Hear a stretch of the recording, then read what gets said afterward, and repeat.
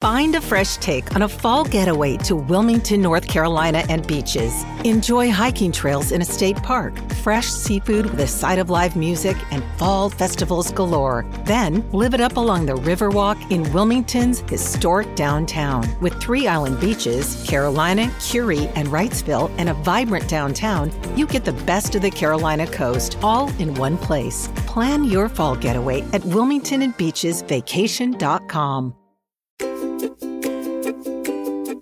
When you're in labor, you want to minimize the amount of injury to both you and your baby. Episiotomies, tearing, and perineal massage are all options to consider during the delivery process when your baby is about to be born. But which of these options is best for you? I'm Sarah Schaefer, a labor and delivery nurse at Sharp Grossmont Hospital, and this is Preggy Pals episode 73. Is that a plus sign? Pink or blue? Hospital or home birth? What type of food should I be eating? I think I just peed myself. I'm pregnant, and I have to exercise. What pregnancy glow? Wait, was that a contraction? Gotta make these pants fit. I've got kinkles. What do you mean there's more than one? You've got the symptoms, and now you've got the support you need for a happy 9 months. This is Preggy Pals, your pregnancy, your way. Welcome to Preggy Pals, broadcasting from the Birth Education Center of San Diego. Preggy Pals is your weekly online on-the-go support group for expecting parents and those hoping to become pregnant. I'm your host, Sunny Galt. Would you like bonus content after each show, great giveaways, and some great discounts? Then join our Preggy Pals Club. You'll also get a free subscription to Pregnancy Magazine, and you can visit our website, preggypals.com, for more information. Another way for you to stay connected is by downloading our free Preggy Pals apps. They are available in the Android, iTunes, Marketplace. We are available on Windows phones as well as Google Play. You can also subscribe to our monthly newsletter. And if you do not live in San Diego, but you would like to be a panelist on our show, you can participate through our virtual panelist program. And Preggy Pals producer Stephanie is here to tell us more about that.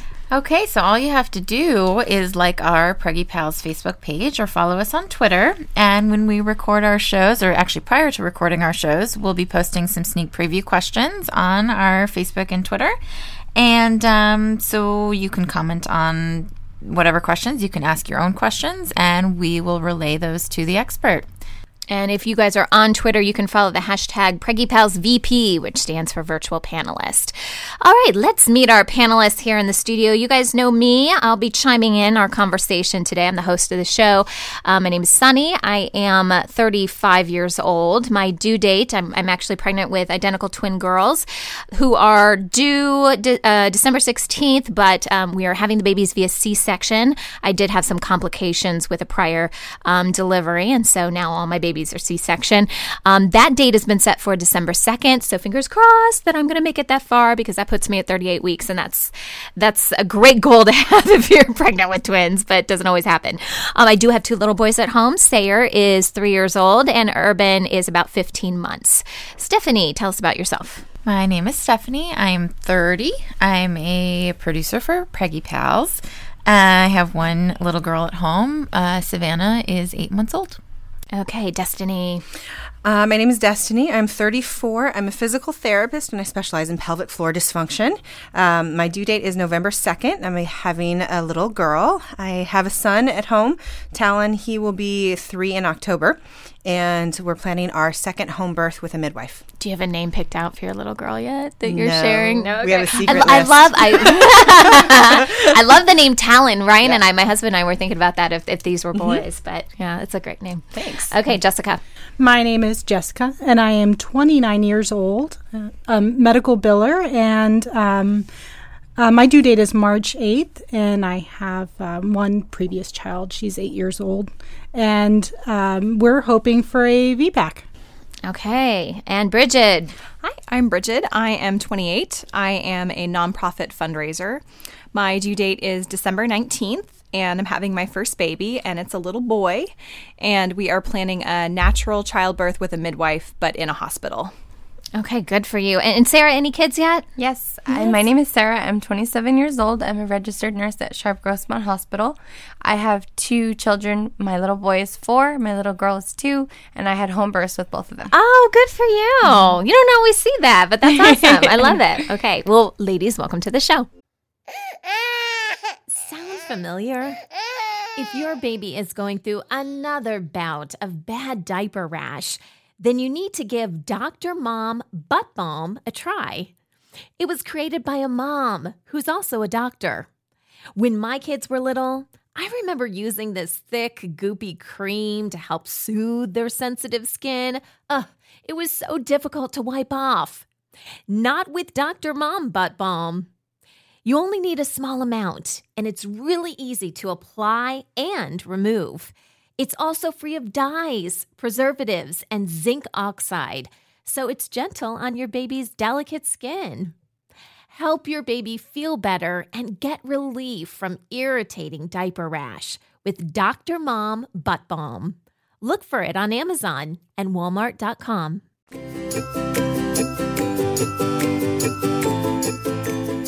All right, before we kick off today's show, we have a special interview for all of our Preggy Pals listeners.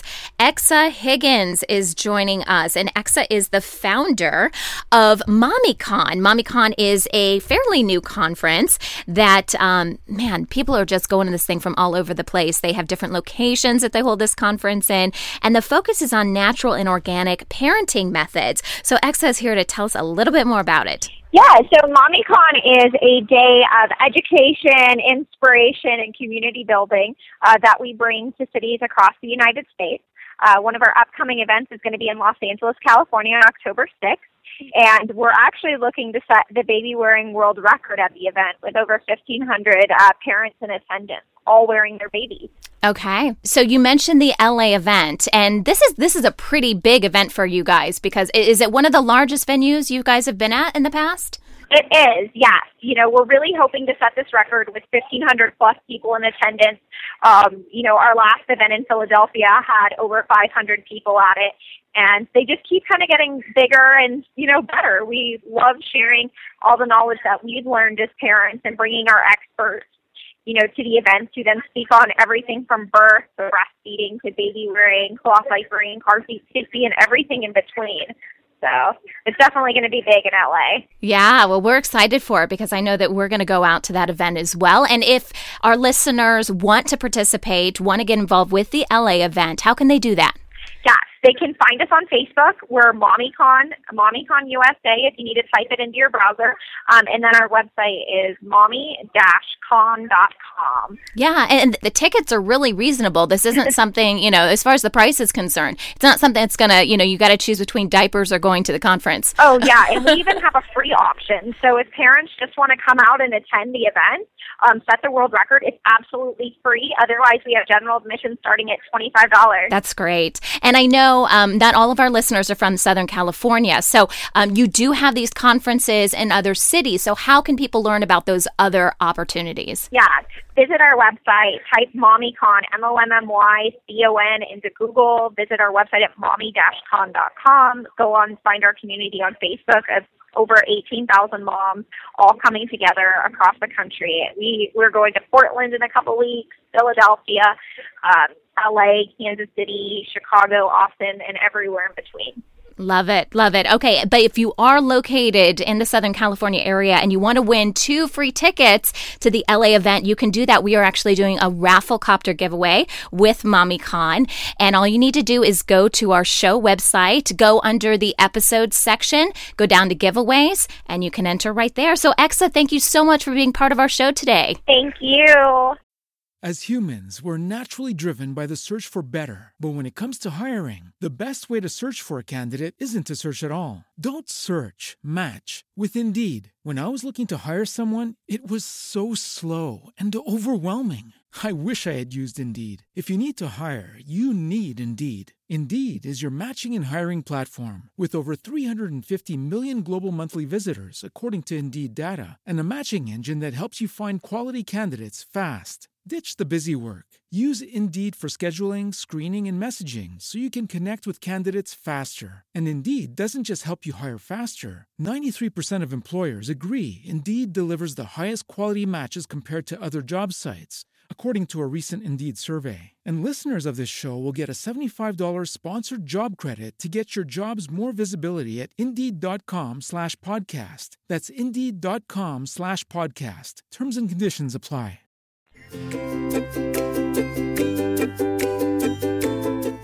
If you're planning a vaginal birth, you've probably heard a lot about episiotomies and tearing and how perineal massage can help stretch the area and minimize damage. Here to break down these options for you is Sarah Schaefer. She's a labor and delivery nurse at Sharp Grossmont Hospital. Welcome to Preggy Pals, Sarah. It's great to have you. Thank you. It's nice to be here. So let's talk first about perineal massage. And before the show got started, we were chatting a little bit about this. And you can do perineal massage on yourself throughout your pregnancy. But for the purposes of this conversation, we're focusing on it more for labor and delivery purposes. So, Sarah, tell us a little bit more about what's involved with that.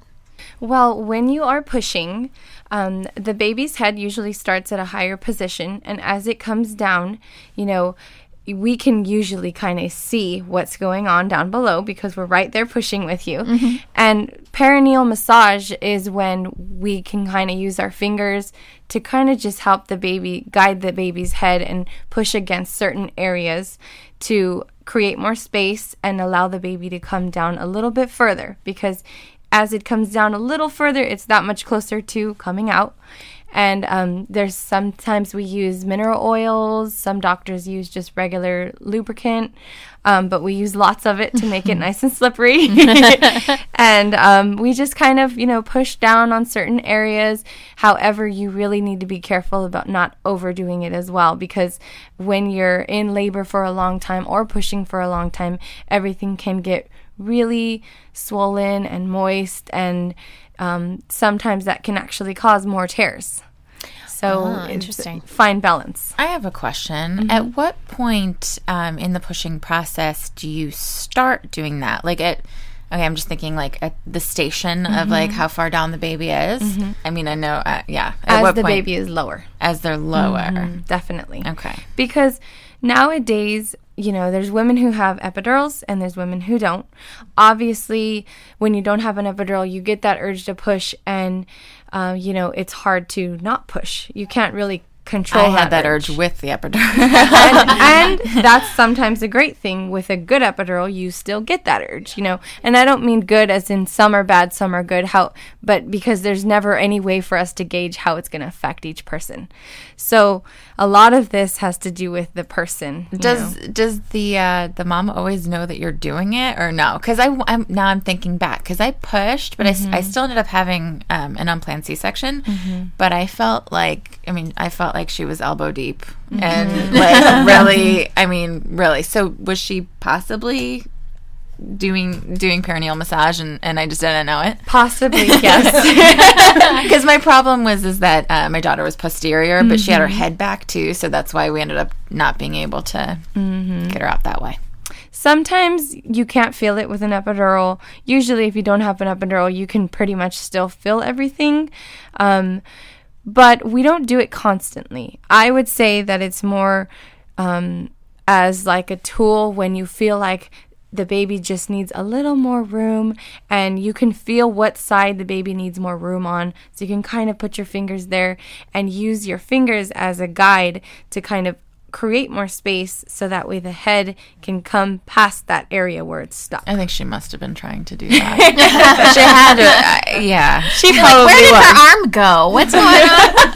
I felt like that, seriously. We always joke that we need like gloves to our elbows. Yeah. I was like, is she going to come out my mouth? What's going on? Yeah.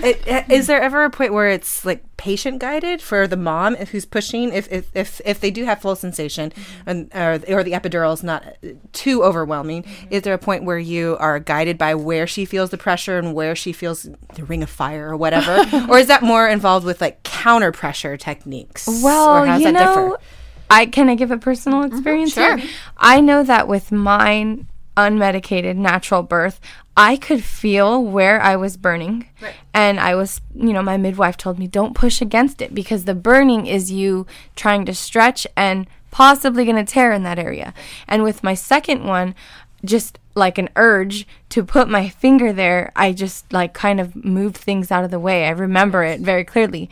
And they were amazed. They were like, oh, wow, you just pushed it out of the way and I didn't tear, However, it's hard because with an epidural, you don't always feel everything. And so sometimes you're pushing past that burning and you're not knowing it.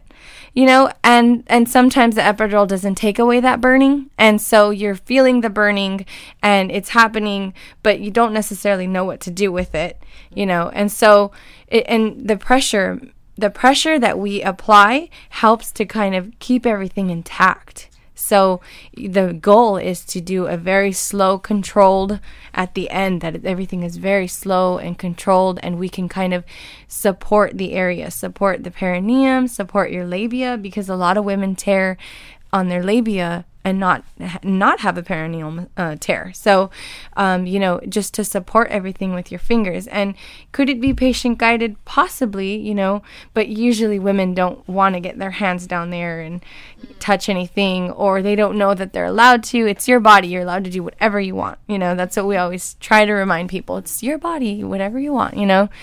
But most people don't do that. Can perineal massage be used in conjunction with having, I don't know if it would be needed if you had an episiotomy, because theoretically that should provide enough space, but can it be used in conjunction with that, or tearing? Like if you start to tear a little bit, you know, to prevent more tearing, would you ever go back in and still try to do some of that massage? It just depends. As long as you're not creating more damage, if you've already torn, you don't want to just push on that area where the tear occurred. But definitely, say you tore on, you know, the upper right-hand side, and then, you know, the doctor or the nurse can kind of push down on the bottom left to create some more space. And kind of just use lubricant or use mineral oil to kind of massage, I guess, to create more space and kind of stretch everything down. Okay, that makes sense. So let's focus now. Let's shift and talk about episiotomies. I know episiotomies kind of get a bad rap. So first of all, let's talk about what is involved in an episiotomy. We can kind of break down why that's a little bit controversial. An episiotomy is when the doctor, they're the only ones who are allowed to do it, would use scissors to actually cut. Usually it's a second degree, I would say, is the most common. You know, in a straight line to create more space for the baby to come out. And it just, you know, sometimes doctors can tell when that needs to happen, and so they do it. It's usually very fast. Sometimes the patient doesn't even know it happened because they can't feel it. And I would say that, you know, sometimes it is needed in an urgent situation, if the baby's not fitting or if there's a shoulder dystocia. And it's usually straight down. So, you know, where the baby's coming out and your perineum, it would go straight down. They try and stay away from the anus. It's very rare that a doctor would do what's called a medial lateral, meaning going more off to the side, kind of towards your thigh, you know, your left or right thigh. But I have seen that done, but it's very rare. So ladies here in the studio, when I say episiotomy, I mean, do you cringe, or what thoughts do you have of this? It seems like a lot of people try to avoid this. I think it's got a bad rap, and I'm just wondering what your personal opinions are on it.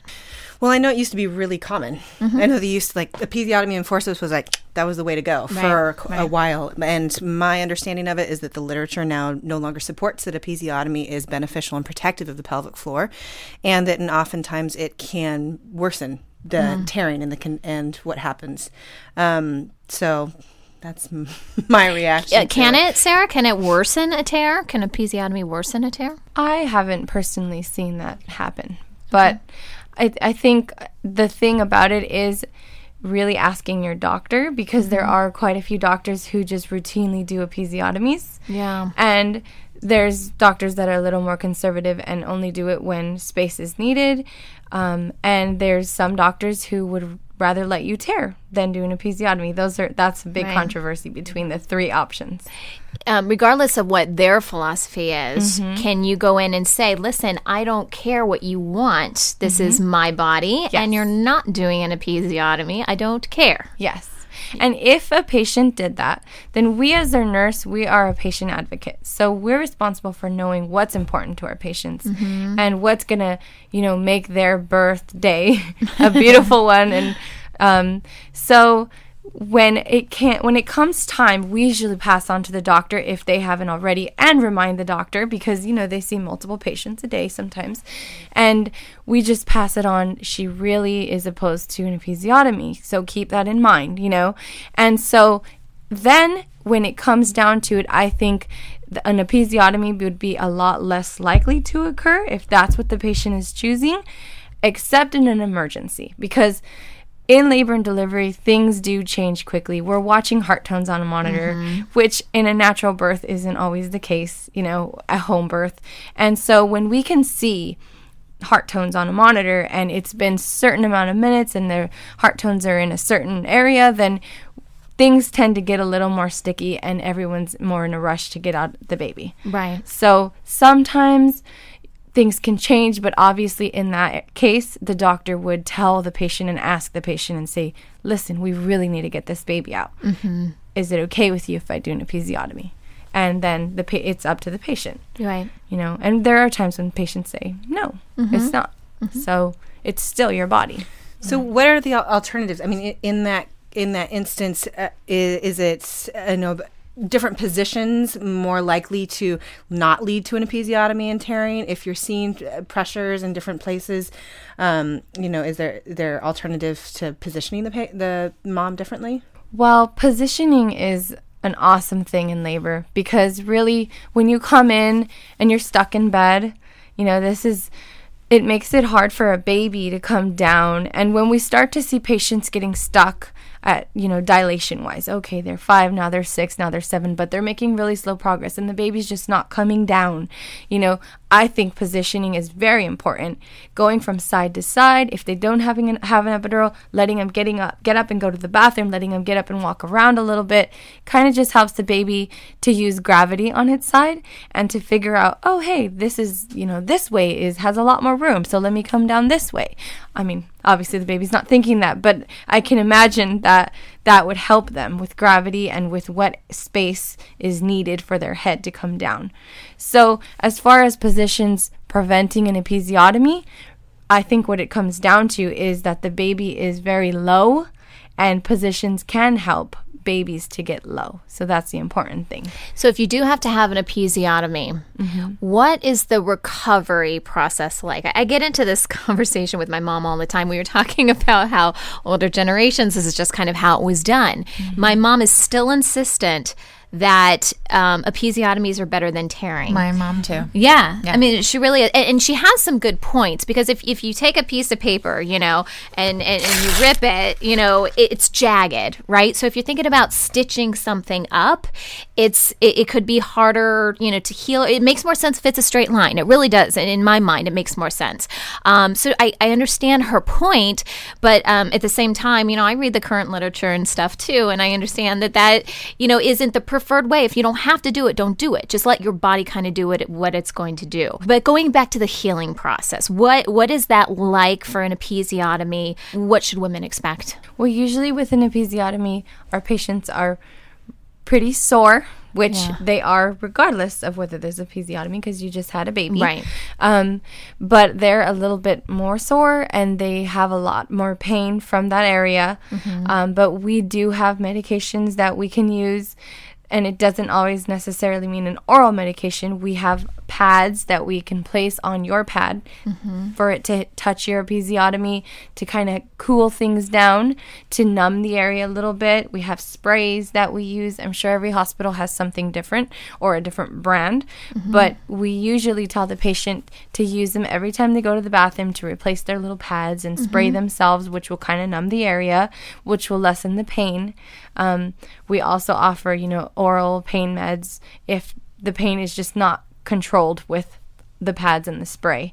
Also, using a spray bottle every single time you go to the bathroom, regardless of tearing, episiotomy, or anything, will just definitely help you to relax and allow yourself to urinate or to have a bowel movement, because you can fill your little bottle up with warm water, and then that dilutes your urine. Urine is acidic. When it touches an area that is, a fresh cut, that is very painful. Right. And so if you can dilute it, it makes it a lot less acidic, and then you are more likely to fully empty your bladder instead of holding it in, and you're more likely to just not have as much pain when you're going to the restroom. Sure. Okay, well, when we come back, we're going to talk all about tearing, the benefits, if that makes sense, the benefits of tearing, as well as some of the complications that may result. So we'll be right back. As humans, we're naturally driven by the search for better. But when it comes to hiring, the best way to search for a candidate isn't to search at all. Don't search, match with Indeed. When I was looking to hire someone, it was so slow and overwhelming. I wish I had used Indeed. If you need to hire, you need Indeed. Indeed is your matching and hiring platform with over 350 million global monthly visitors, according to Indeed data, and a matching engine that helps you find quality candidates fast. Ditch the busy work. Use Indeed for scheduling, screening, and messaging so you can connect with candidates faster. And Indeed doesn't just help you hire faster. 93% of employers agree Indeed delivers the highest quality matches compared to other job sites, according to a recent Indeed survey. And listeners of this show will get a $75 sponsored job credit to get your jobs more visibility at Indeed.com/podcast. That's Indeed.com/podcast. Terms and conditions apply.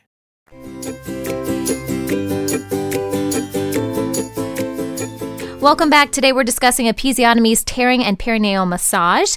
Sarah Schaefer is our expert. She is a labor and delivery nurse at Sharp Grossmont Hospital. And so for the first half, we talked about episiotomies, we talked about perineal massage. Some of that may come back into our conversation, but let's focus mainly on tearing. So walk us through this a little bit, Sarah. When a woman tears during labor delivery, what's happening in the body? It's your body is stretching to fit a baby out, and it's usually stretching to the amount that it needs, not any more than that. So, we usually see it right at the very end. Okay. So every once in a while we see it while a woman is pushing. We'll see a tear, occur. But usually it comes out, it happens right at the very end as the head is coming out. Okay.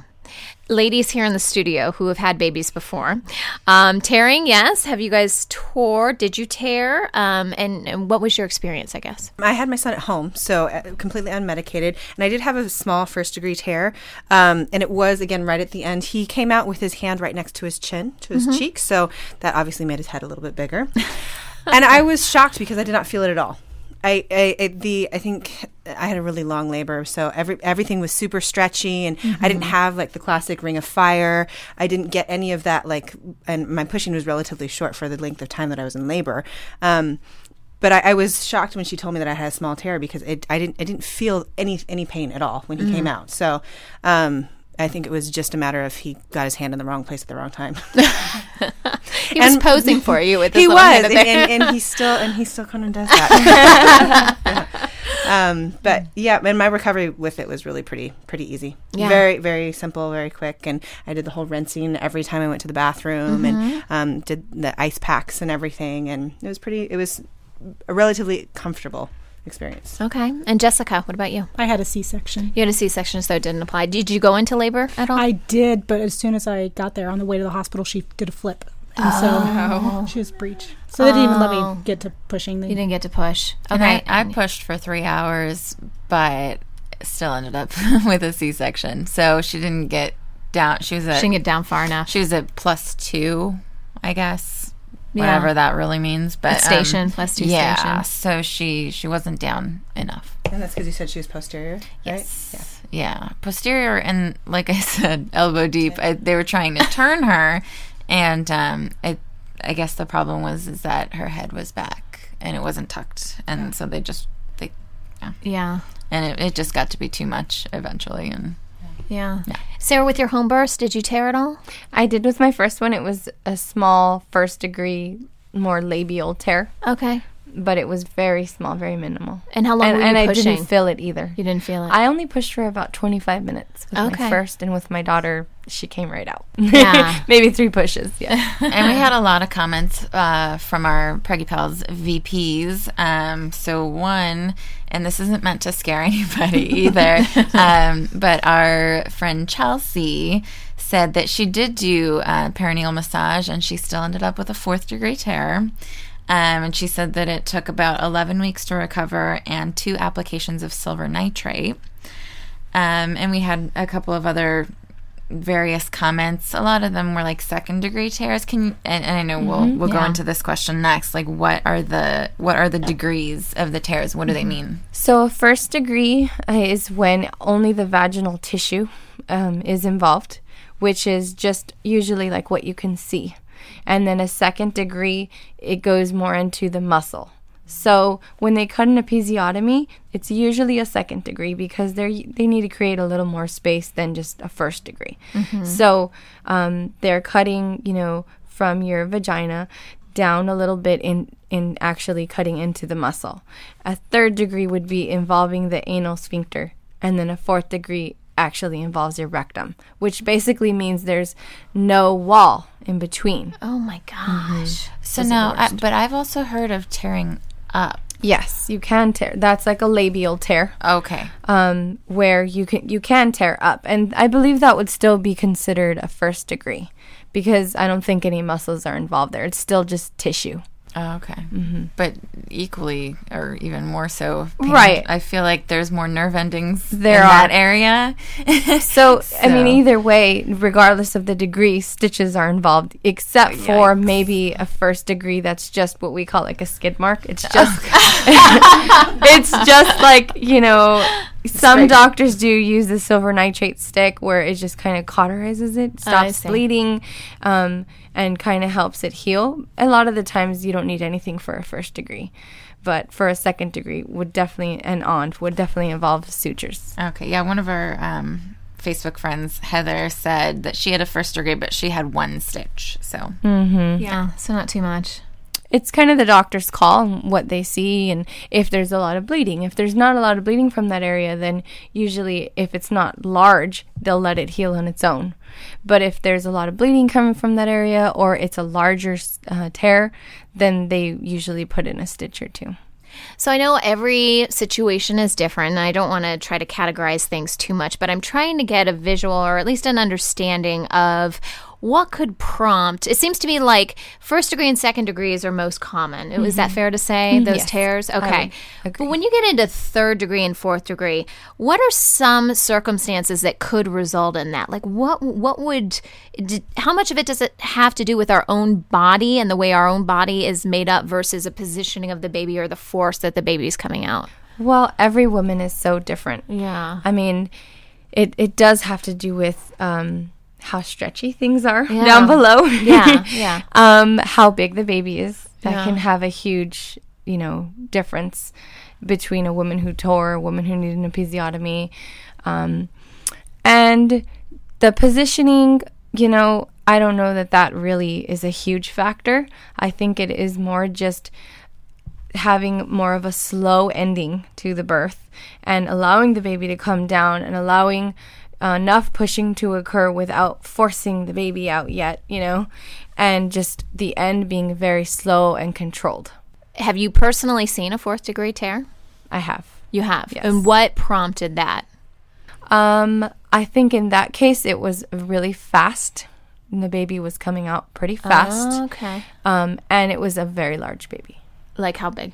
Around? I think it was in the 10s. In the 10s. So fat. Okay, so your body, because you mentioned that, your body being able to stretch. So would you say it's better, or again, maybe it's just a case by case, but is it better, like Destiny said, she had a really long labor process.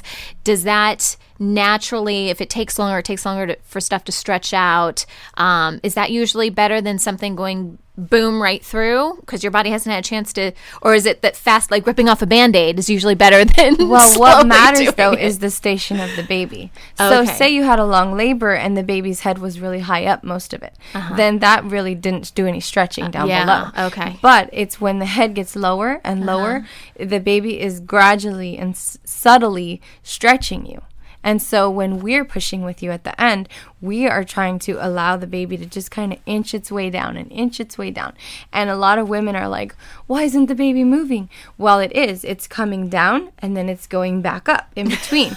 And that's okay because that stretches you. Yeah. And so it keeps doing that until it gets to this point where it's right under the pubic bone. And then eventually it comes out from under the pubic bone. So us as nurses are trying to time the delivery of the baby. If the doctor's not in the room, we're trying to get you to that point and then the doctor in the room to actually deliver the baby. Doesn't always work that way, but that's our goal.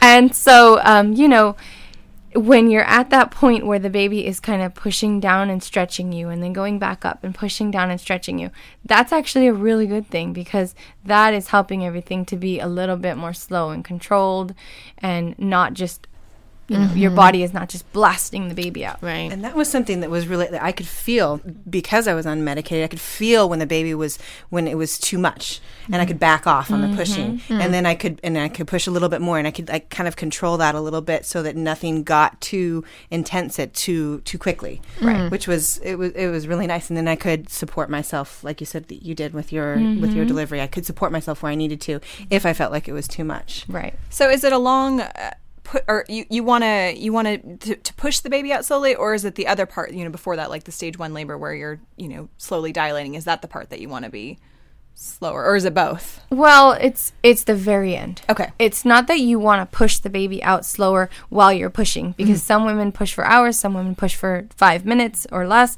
It's more that at the very end, when the baby is crowning or the baby is stretching you to your fullest, that part needs to be very slow and controlled, because if there's a hand coming out with the head, the doctor can kind of assist and just push things where they need to be, and then the hand will fit perfectly without tearing. That is possible. Every woman is different. How much space there is so different on everyone, and how much they stretch. But I feel that the baby being really low definitely helps your body to stretch, and for there to be less tears and less episiotomies.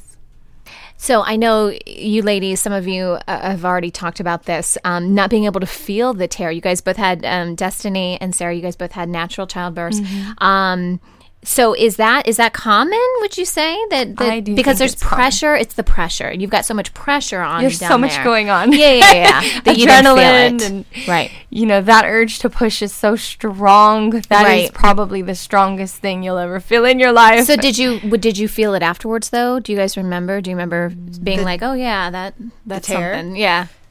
Not until way after, because you've still got all these crazy hormones and endorphins going on, and I don't even remember being aware that I had any stitches or anything like that until much later, many hours later. Yeah. What about you, Sarah? A little bit, but not very much. Just like a little cut. Right. Yeah. Okay. Yeah. I had, with my first son, I had an epidural, so I didn't feel tearing. I had a 2nd-degree tear, which is pretty common.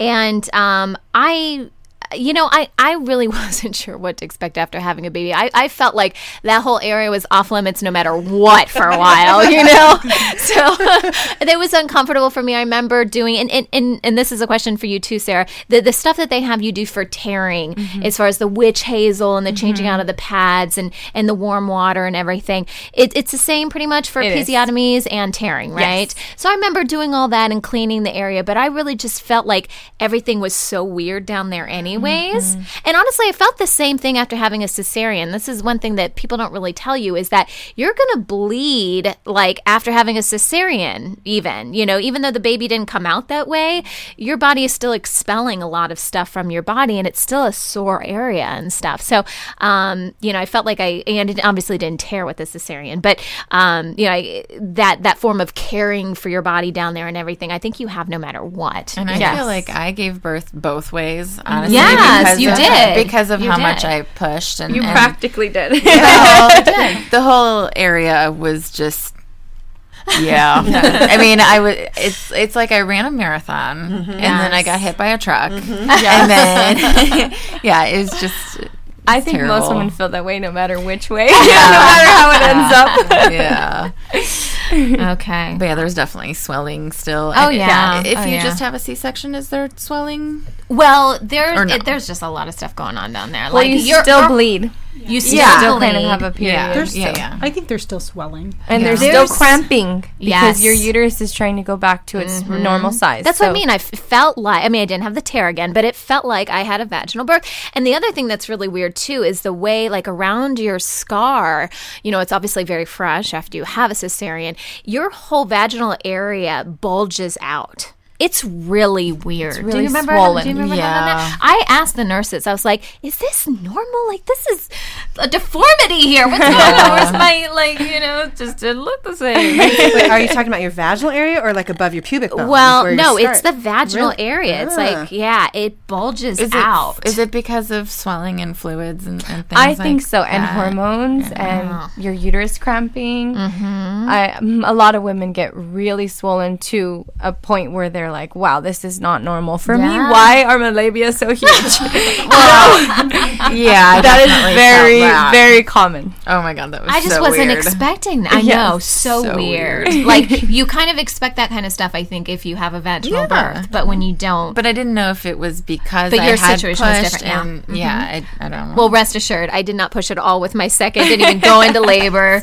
He wasn't even anywhere near coming out when they did the C-section. I still had all of that. So, yeah. But anyways, all right. Well, thanks so much, Sarah, for joining us today. I thought this was a great conversation, very informative. So now we all know about episiotomies, tearing, and perineal massage.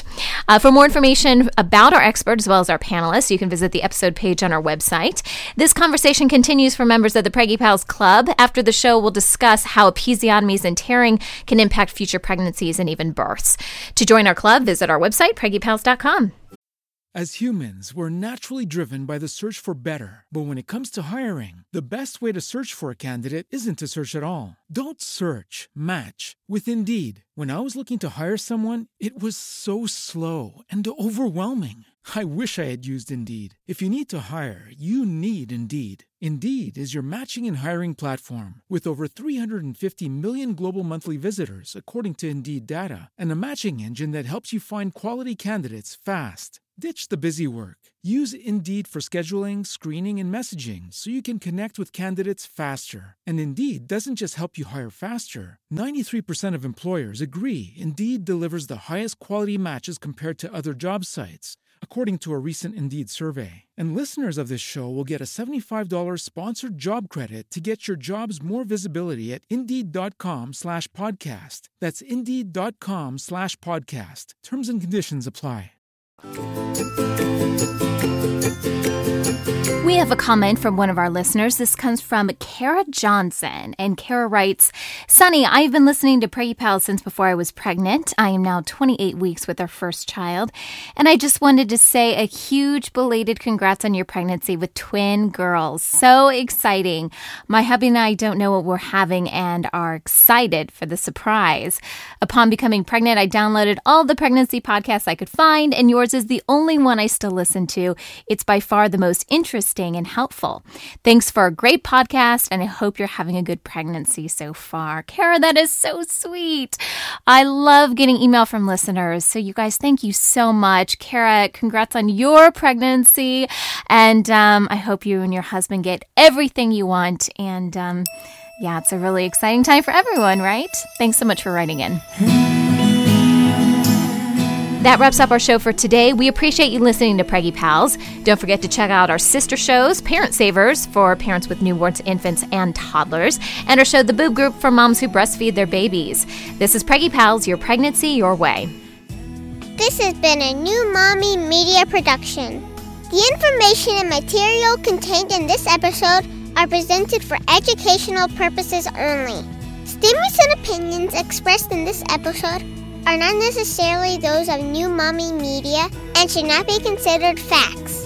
While such information and materials are believed to be accurate, it is not intended to replace or substitute for professional medical advice or care, and should not be used for diagnosing or treating healthcare problem or disease or prescribing any medication. If you have questions or concerns regarding your physical or mental health or the health of your baby, please seek assistance from a qualified healthcare provider. As humans, we're naturally driven by the search for better. But when it comes to hiring, the best way to search for a candidate isn't to search at all. Don't search, match with Indeed. When I was looking to hire someone, it was so slow and overwhelming. I wish I had used Indeed. If you need to hire, you need Indeed. Indeed is your matching and hiring platform with over 350 million global monthly visitors, according to Indeed data, and a matching engine that helps you find quality candidates fast. Ditch the busy work. Use Indeed for scheduling, screening, and messaging so you can connect with candidates faster. And Indeed doesn't just help you hire faster. 93% of employers agree Indeed delivers the highest quality matches compared to other job sites, according to a recent Indeed survey. And listeners of this show will get a $75 sponsored job credit to get your jobs more visibility at Indeed.com/podcast. That's Indeed.com/podcast. Terms and conditions apply. Hey mamas, don't forget to check out Mighty Moms. It's our online community built for new moms just like you. Not only can you connect with other moms, but you can also join us backstage for special mom-only online events. And you'll also be notified when we're recording so you can join us as a special guest. Visit our website, newmommymedia.com, and click on the Mighty Moms banner. It's free. That's newmommymedia.com. See you there.